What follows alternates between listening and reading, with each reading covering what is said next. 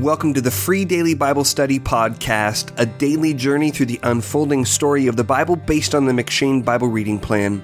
My name is Jacob Gerber, and today's meditation for August 17th comes from 1 Samuel 9.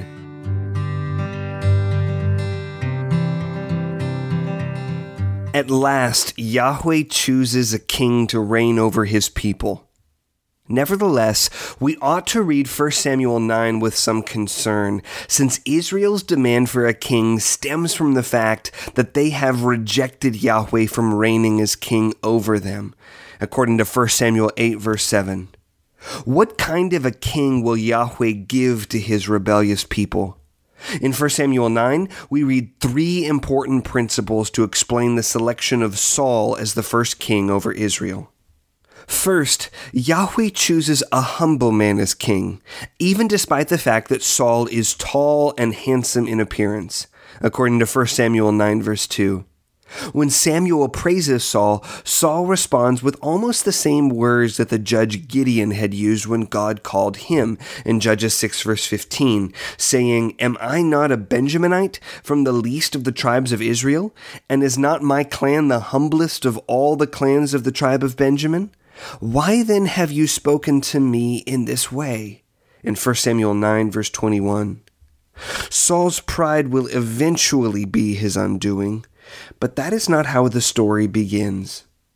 Second, Yahweh chooses Saul to save Israel from the hand of the Philistines in 1 Samuel 9, verse 16. Installing a king over Israel was not a vanity position, but rather a means by which Yahweh would continue to establish his kingdom on earth. For Yahweh's holiness to dwell with his holy people in the holy land of Canaan, the wicked, idolatrous inhabitants had to be driven out. Since the judges could not finish the job, as we read back in Judges 1, verses 27 through 36, Yahweh was now appointing a king to complete the mission. Finally, Yahweh chooses Saul to restrain Israel from seeking to do whatever was right in their own eyes in 1 Samuel 9, verse 17. Israel's chief problem had been that they had done whatever was right in their own eyes because there was no king in Israel in Judges 21, verse 25.